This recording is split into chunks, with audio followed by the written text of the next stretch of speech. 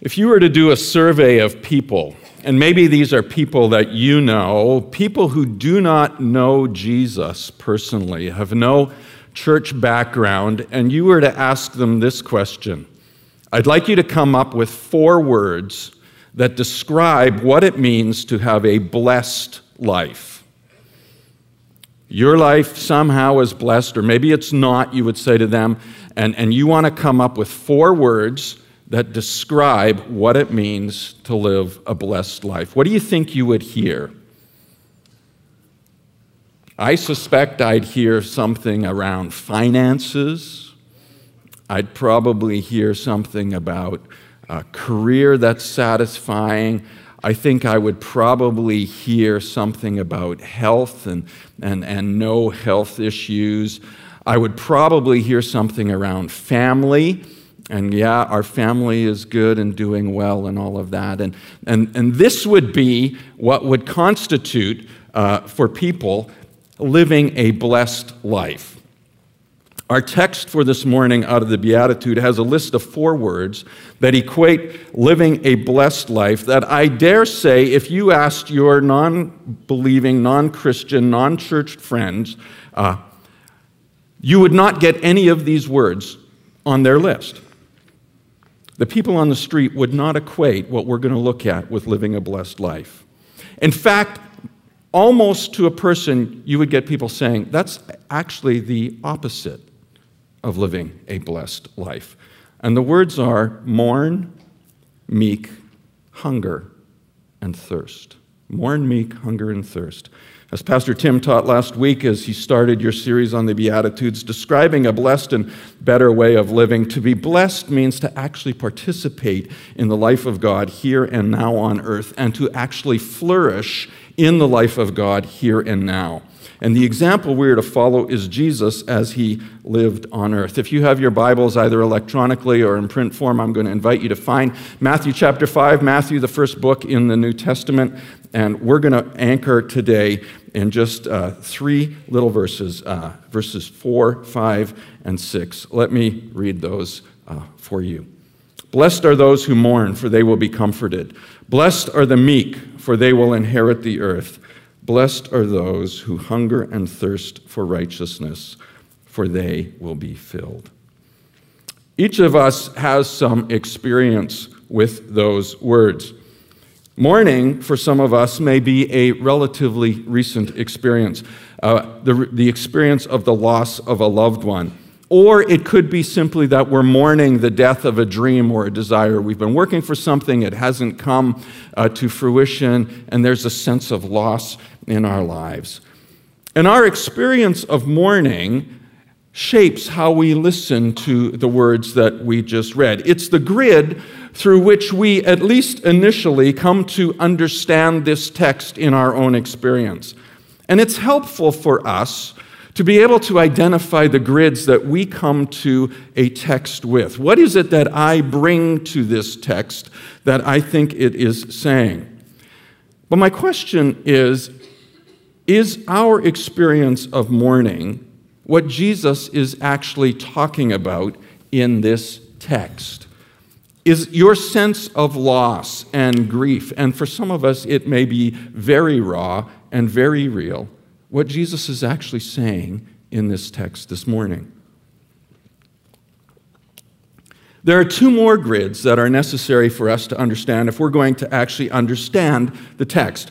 One is the grid of the experiences and expectations and understandings of the people who listened to Jesus. As this group of people sat on a mountainside listening to Jesus teach, what were they bringing to his words? What were their expectations? What were their experiences? How would they have heard Jesus? And then the most important grid is that one that shaped what Jesus was actually saying. How did he understand the words that he was saying? And my contention to you this morning is that for both Jesus and for the people who were listening to him teach, the grid that they brought to his teaching was the Old Testament. They were steeped in the Old Testament. It formed their understanding of who they were individually and as a group of people. It formed what they were looking forward to. Jesus quoted the Old Testament frequently to provide a foundation for what he was doing and a grid to help people understand him, his message, and his actions. And so this morning, as we walk through these 3 short little verses, we're going to do so looking at it from an Old Testament grid. And we're going to start with mourning. As I said, mourning for us is equated with losses and sadness, experiences that very few of us like, almost none of us would choose. If we're in it, we try to avoid it or get out of it as quickly as possible. And Jesus says this is part of living a blessed life. And candidly, that just seems a little weird. I mean, it seems weird to me that if I'm experiencing loss and grief, somehow Jesus said, this is part of living in the flourishing of God on earth. I'm experiencing the fullness of what God wants for me. Okay. Is that what Jesus actually means?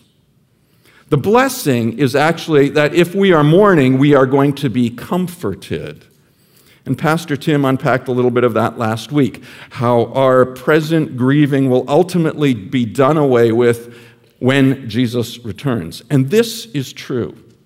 We are told that in eternity, when we live on a new earth and the city of God comes down and God actually inhabits a new planet with us, all tears will be wiped away. And there will be no more mourning. So it is a true statement. But is there another dimension to our mourning here and now?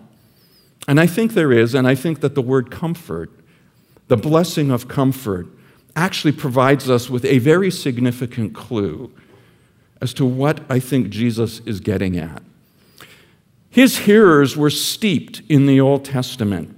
They knew it incredibly well. And when they heard words, it would trigger texts for them in their mind. And the word comfort would have triggered in the minds of Jesus' hearers and in his own mind 2 incredibly significant passages out of the Old Testament book of Isaiah. Isaiah 40, verses 1 to 11, and Isaiah 61, verses 1 to 3. Let's start with Isaiah 61, which reads like this. The Spirit of the Sovereign Lord is upon me, because the Lord has anointed me to proclaim good news to the poor. He has sent me to bind up the brokenhearted, to proclaim freedom for the captives and release from darkness for the prisoners, to proclaim the year of the Lord's favor. Now, for many of you, that actually rings a bell. You go, I have heard those words somewhere. And where you've heard them is in Luke chapter 4. Because at the beginning of his ministry, as is recorded by Luke, Jesus is in a synagogue and he picks up the scroll of Isaiah and he opens it to this very passage and he begins to read. And when he's finished reading, he hands the scroll back to the attendant, he sits down, and then he says, today, this scripture is fulfilled in your hearing. And Jesus is shaping his ministry on the basis of these words out of the prophet Isaiah. It's fascinating where he stops reading. It's actually in the middle of a sentence, and he stops. Here's what the rest of the passage actually says. And the day of vengeance of our God, to comfort all who mourn and provide for those who grieve in Zion, to bestow on them a crown of beauty instead of ashes, the oil of joy instead of mourning, and a garment of praise instead of the spirit of despair. They will be called oaks of righteousness, a planting of the Lord for the display of his splendor. The ministry of Jesus had to do with comforting those who mourn. The second text is Isaiah 40. Let me read that. Comfort, comfort my people, says your God. Speak tenderly to Jerusalem and proclaim to her that her hard service has been completed, that her sin has been paid for, and that she has received from the Lord's hand double for all her sins. A voice of one calling, in the wilderness prepare the way of the Lord, make straight in the desert a highway for our God. Now, for some of you, you are hearing the familiar strains of Handel's Messiah in your mind, and you're singing along, and you realize that that passage goes on and talks significantly about the comfort that is coming to Jerusalem. So let's answer this question. Why did the nation of Israel need to be comforted?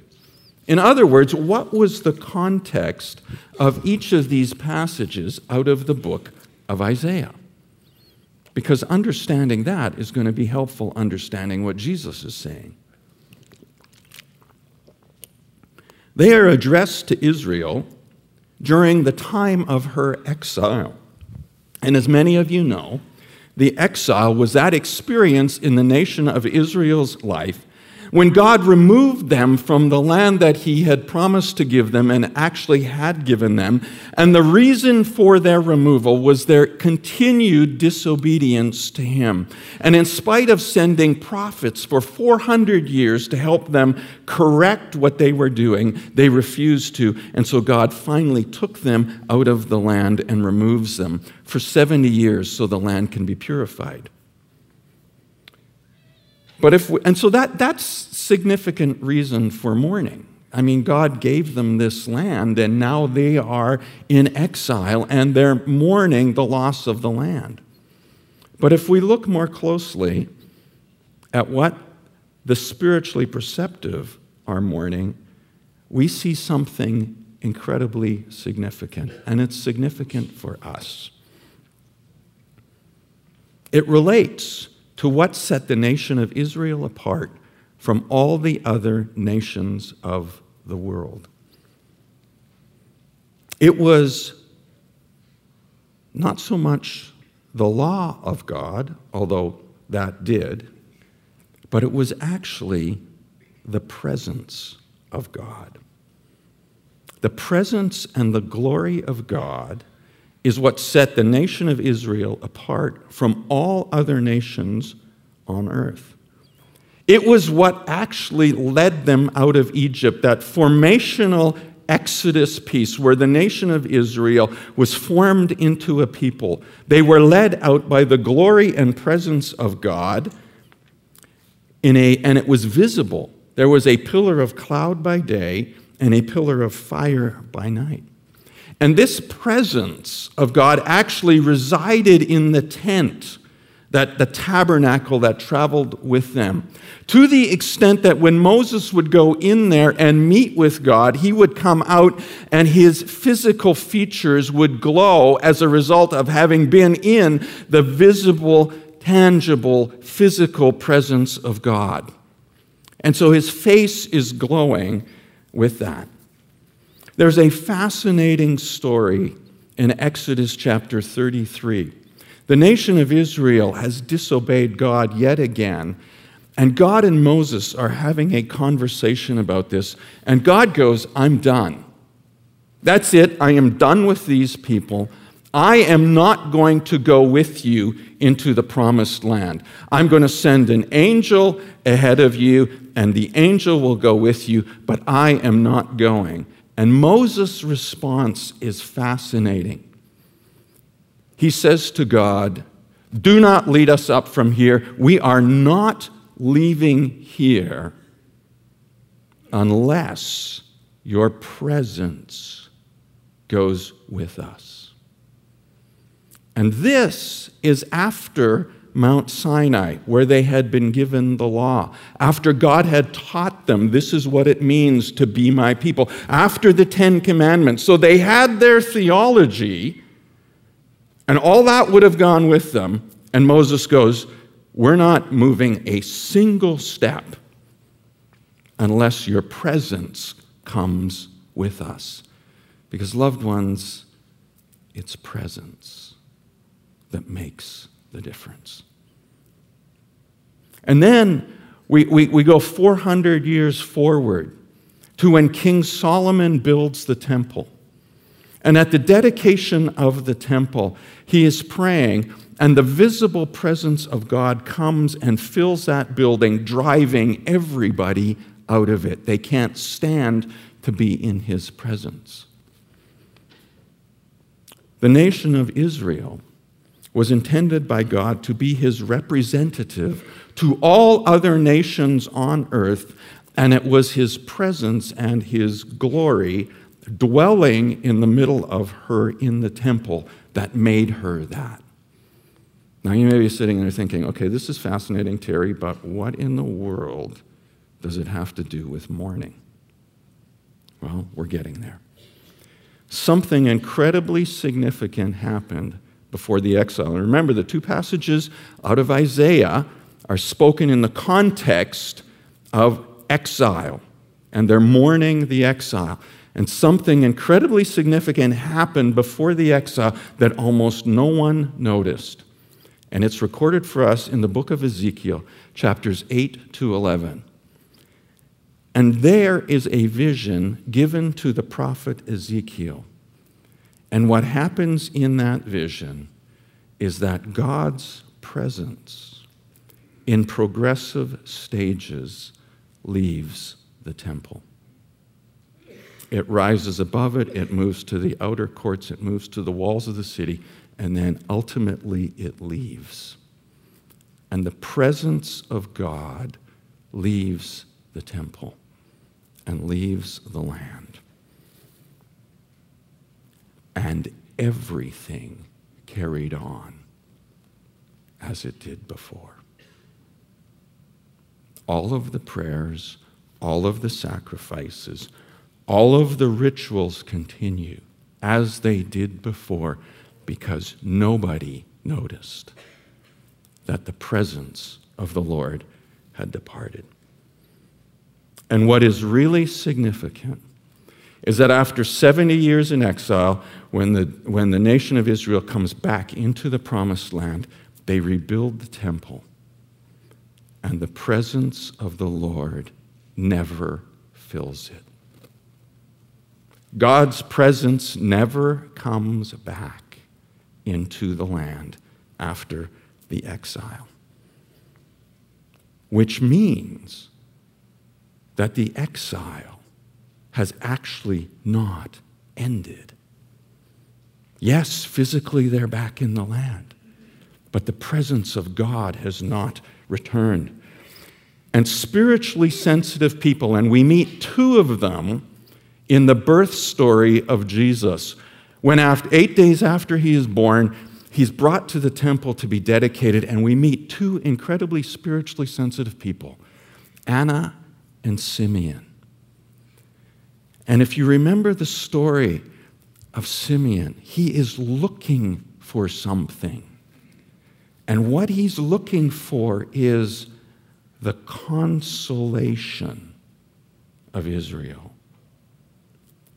We console people who are grieving.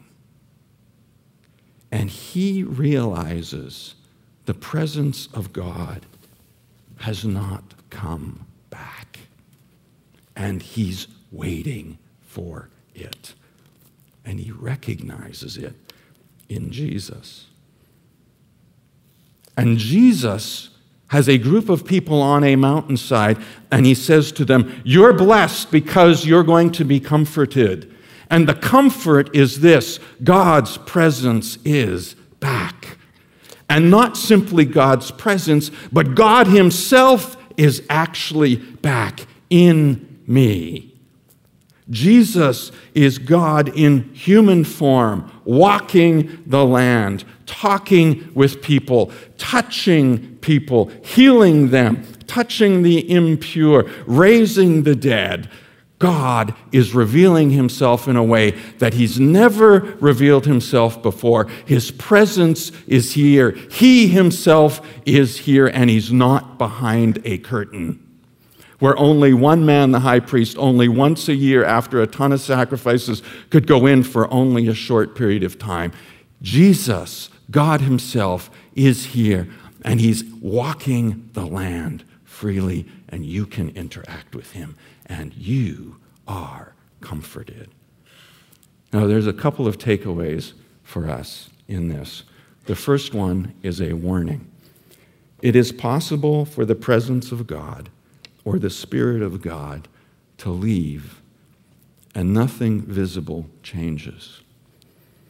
And our churches and our institutions and our lives carry on as they always have. We do the same things. We carry on with our prayers and our worship and our responsibilities, but the presence of God is gone. And what sets apart the people who follow Jesus is first and foremost the presence of Jesus.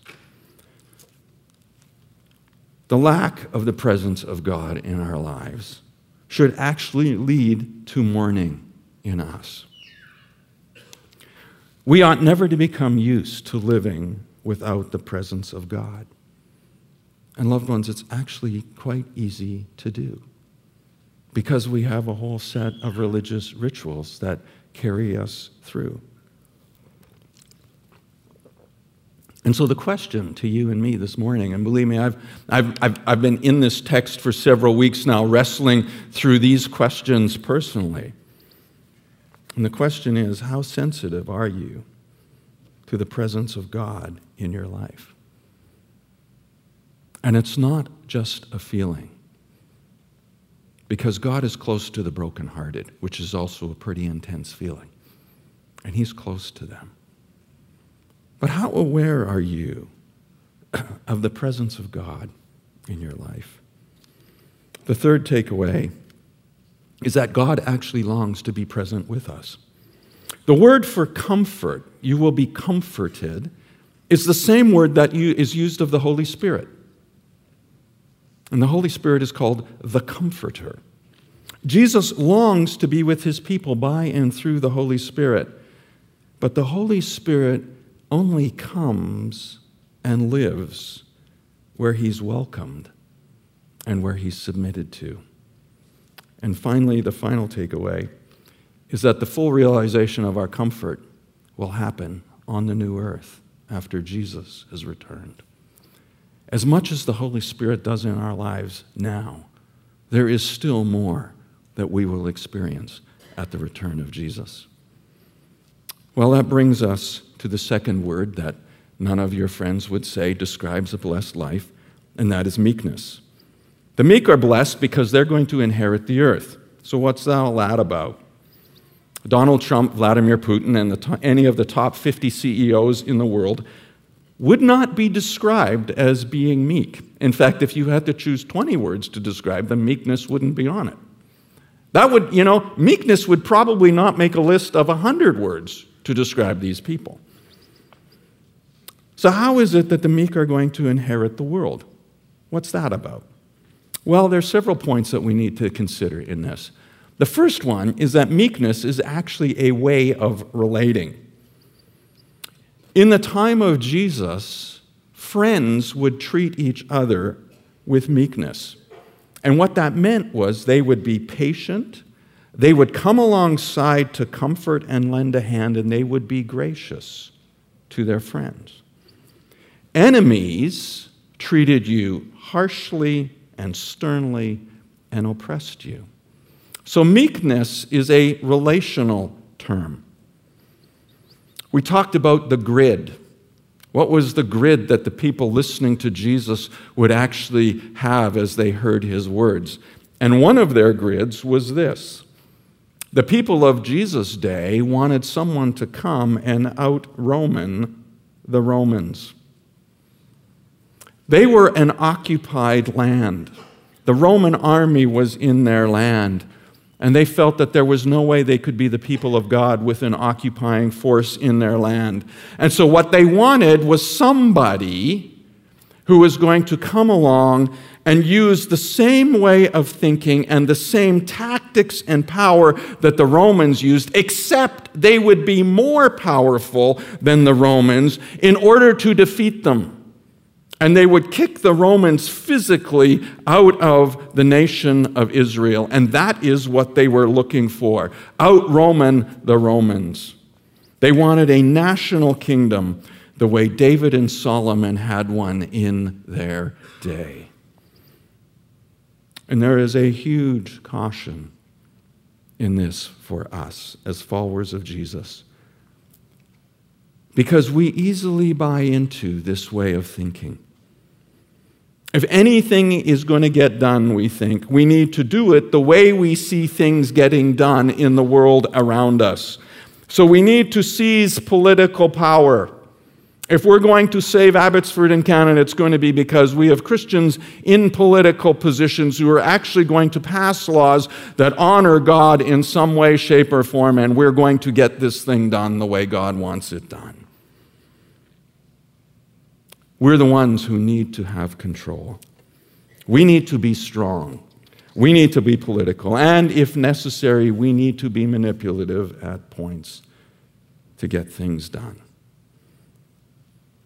And we forget to ask this question. Is this how Jesus did things? The third thing we need to understand is that Jesus relates to us in meekness. As I said, most of the people listening to Jesus wanted a ruler who would ride in on a war horse and conquer the Romans with power. Zechariah chapter 9, verse 9, describes what they are going to get and what they did get. It says this, "Rejoice greatly, daughter Zion. Shout, daughter Jerusalem. See, your king comes to you, righteous, victorious, lowly, and riding on a colt, the foal of a donkey." The word lowly is actually the word meek. And the king that's coming is not an earthly king. The king that is coming, Israel's only right king, is actually God himself. And he is coming in meekness, riding on a donkey, the foal of a donkey, the colt. And we see this approach most vividly in the ministry of Jesus. Jesus, who does what only God does, controlling the wind and the waves, something only God does in the Old Testament. The only one who can bind the strong man, Satan, and he does. And then casting out demons, one of whom he meets in a graveyard, a place of death, who has the name Legion. And a Roman legion would have been what that referenced. That was their point of reference for that word. A Roman legion was 5,000 men. And there's this demon called Legion in this man who runs to meet Jesus and falls down in front of him, and with a word, Jesus casts out this demon. And the demon asks to go into a herd of pigs, and Jesus gives his permission, and the pigs run off the cliff and into the sea, and it's a whole other story about what all that's about. But Jesus has just demonstrated that he is God himself in the flesh, standing among his people, setting this man free and restoring him to all that God intended for him. And the people who witnessed this happen say, "Excuse me, Jesus, I'm just wondering if you mind going back across the lake. Don't really want you here." That was a pretty heavy economic price to pay for the King of the universe to show up here.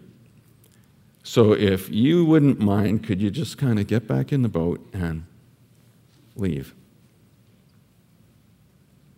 And Jesus does exactly that.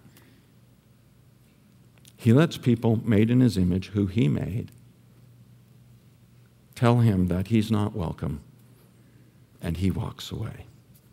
And not only does he walk away, but he actually lets them crucify him. The one who in this very moment holds everything together, says you can not only reject me, but you can kill me. That's how Jesus relates to us. Jesus comes in meekness because we can say no to any and all of his desires to us. And when we operate in meekness, which is strength under control toward people, we imitate Jesus and we represent him as he is. And when we do that, we inherit the earth. An inheritance is an interesting concept. Inheritance is God's way of reminding us that we do not and are not to live isolated, self-sufficient lives. We receive an inheritance. We don't earn it. We receive the earth as an inheritance. We don't conquer it. It's given to us as a gift of sheer grace. And we are to leave an inheritance for other people. To be sure, our inheritance from God, while experienced somewhat right now in the power of the Holy Spirit, comes in its fullness when we will live with him on a new earth in the city of God. Well, that brings us to the final two words that people would not have chosen. No one would say that to live a blessed life is to not have enough food and to be continually thirsty. That's probably not what it means. Hunger and thirst represent the two most basic needs in our lives, something to eat and something to drink. And Jesus is talking about the most basic need in our lives. But hunger and thirst is also a way of talking about a strong desire, the overwhelming passion in your life, that which drives you, the ambition that is rooted deep within that you may not even fully understand. And for some of us, that is success. And for some of us, that is financial success, needing money. And for some of us, that's recognition. And for some of us, that's the need to feel secure, and so I need to control everything in my world. And for some of us, that's the acceptance of our peers. I had a fascinating conversation with one of my former elders. I ran into her in a parking lot, and she was talking about a friend of hers who says that she is absolutely captivated by the number of people that like stuff that she posts on Facebook and Twitter. She knows exactly how many likes she receives for everything because she is captured by that. That's so crucial. The acceptance of other people is so crucial to her. It's what drives her. For others of us, it's the need to be loved. I just need people to love me. Whatever it is, Jesus is talking about that driving root ambition in our lives. And he's saying that the blessed life, the person who participates in the life of God on earth, is the one who understands that their most basic need and driving passion of life is righteousness, the pursuit of righteousness. So what exactly is righteousness? Very simply, righteousness is God's way of making things right. It's how God makes things right on earth. And it has three applications. Righteousness is how God makes our relationship with him right, through the life, the death, and the resurrection of Jesus. And righteousness for us means not a transaction of God, you come to me and I repent and you give me forgiveness and we're good. Righteousness means I submit my entire life to you, Jesus, as my King. I've submitted everything to you as King. The second dimension of righteousness is it's our transformation into the image and character of Jesus. It's actually seeking God's dealing in my life. God's dealing with my sinful habits. God's dealing with my ways of thinking and ways of acting that are actually contrary to what he wants, and pursuing his way of actually making things right in my life, his way of meeting those incredibly deep needs in my life. That's what it means to pursue righteousness. And finally, it's a social righteousness. This is where we act on the concerns of God for the poor and the oppressed of the world. It's where we actually seek to bring his kingdom and his purposes tangibly into their lives and situations. It's frequently a reflection of the prophetic writings of the Old Testament, and it's reflected in the life and ministry of Jesus in his compassion for the poor, his compassion for the sinful, his compassion for the broken, his compassion for the downtrodden. This is where we adopt meekness in relating to people, rather than the prevailing way of our society. This is where the values of Jesus and his kingdom drive our thinking and drive our acting, rather than the values of our society.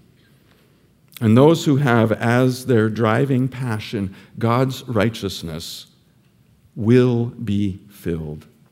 Filled, meaning eating or drinking until you want nothing more. Will be, it's actually in the passive tense in the original language, meaning that God does this. We do not fill ourselves. God fills us. We seek, God fills. The more we seek, the more he fills. The more we desire, the more he fills. Well, as we've walked through this text this morning, Jesus, through the Holy Spirit, has been speaking to you. And there have been words of encouragement to you, and I hope you've heard them. And there's probably been some words of challenge. Embrace and affirm the encouragement. And sometimes the challenge or challenges that come our way can be overwhelming. And we become aware that we've been falling short of what Jesus is actually talking about. And what do we do when that happens in our lives? Well, at that point, it's a pretty crucial point, because the enemy of our souls wants to come in and just sow a huge amount of discouragement and derail us. My encouragement is that you spend a few minutes talking with Jesus about what he wants to do in your life regarding what we have just walked through. And I know, as I said earlier, as I prepared in the weeks prior to being here, there were a number of things that the Lord touched for me in these texts. So how do we respond? In a conversation with Jesus, ask him, what is one thing, only one thing, that he desires to do as a result of this morning? If we choose more than one, we will tend to be overwhelmed. And perhaps it has to do with living in the awareness of his presence. And maybe you've just been going through the motions, and this morning, Jesus in his graciousness has come to you and said, you know, there's a dimension of my presence that's missing in your life. And a fresh infilling of the Holy Spirit is what you need. Will you invite that today? Perhaps it has to do with how you're thinking about and functioning with people in the world around you. It has actually very little resemblance with meekness, and Jesus is inviting you to cooperate with him, and to cooperate with him by his Holy Spirit as he empowers that in your life. Perhaps it's an awareness that the driving passion of your life, this way of God making things right, actually has been about pursuing your own way of meeting your needs and simply doing your own thing. And today, Jesus is inviting a course correction in your life. And a course correction simply looks like repentance. We repent. We agree with what God says to be true, and we repent. We literally change directions. So together with the Holy Spirit, choose one thing. Confess, repent as necessary. Invite the Holy Spirit to continue to do his work in you as he seeks to shape the character of Jesus in all of us. May you be filled with the fruit of righteousness that comes through Jesus Christ, to the glory and praise of God. Amen.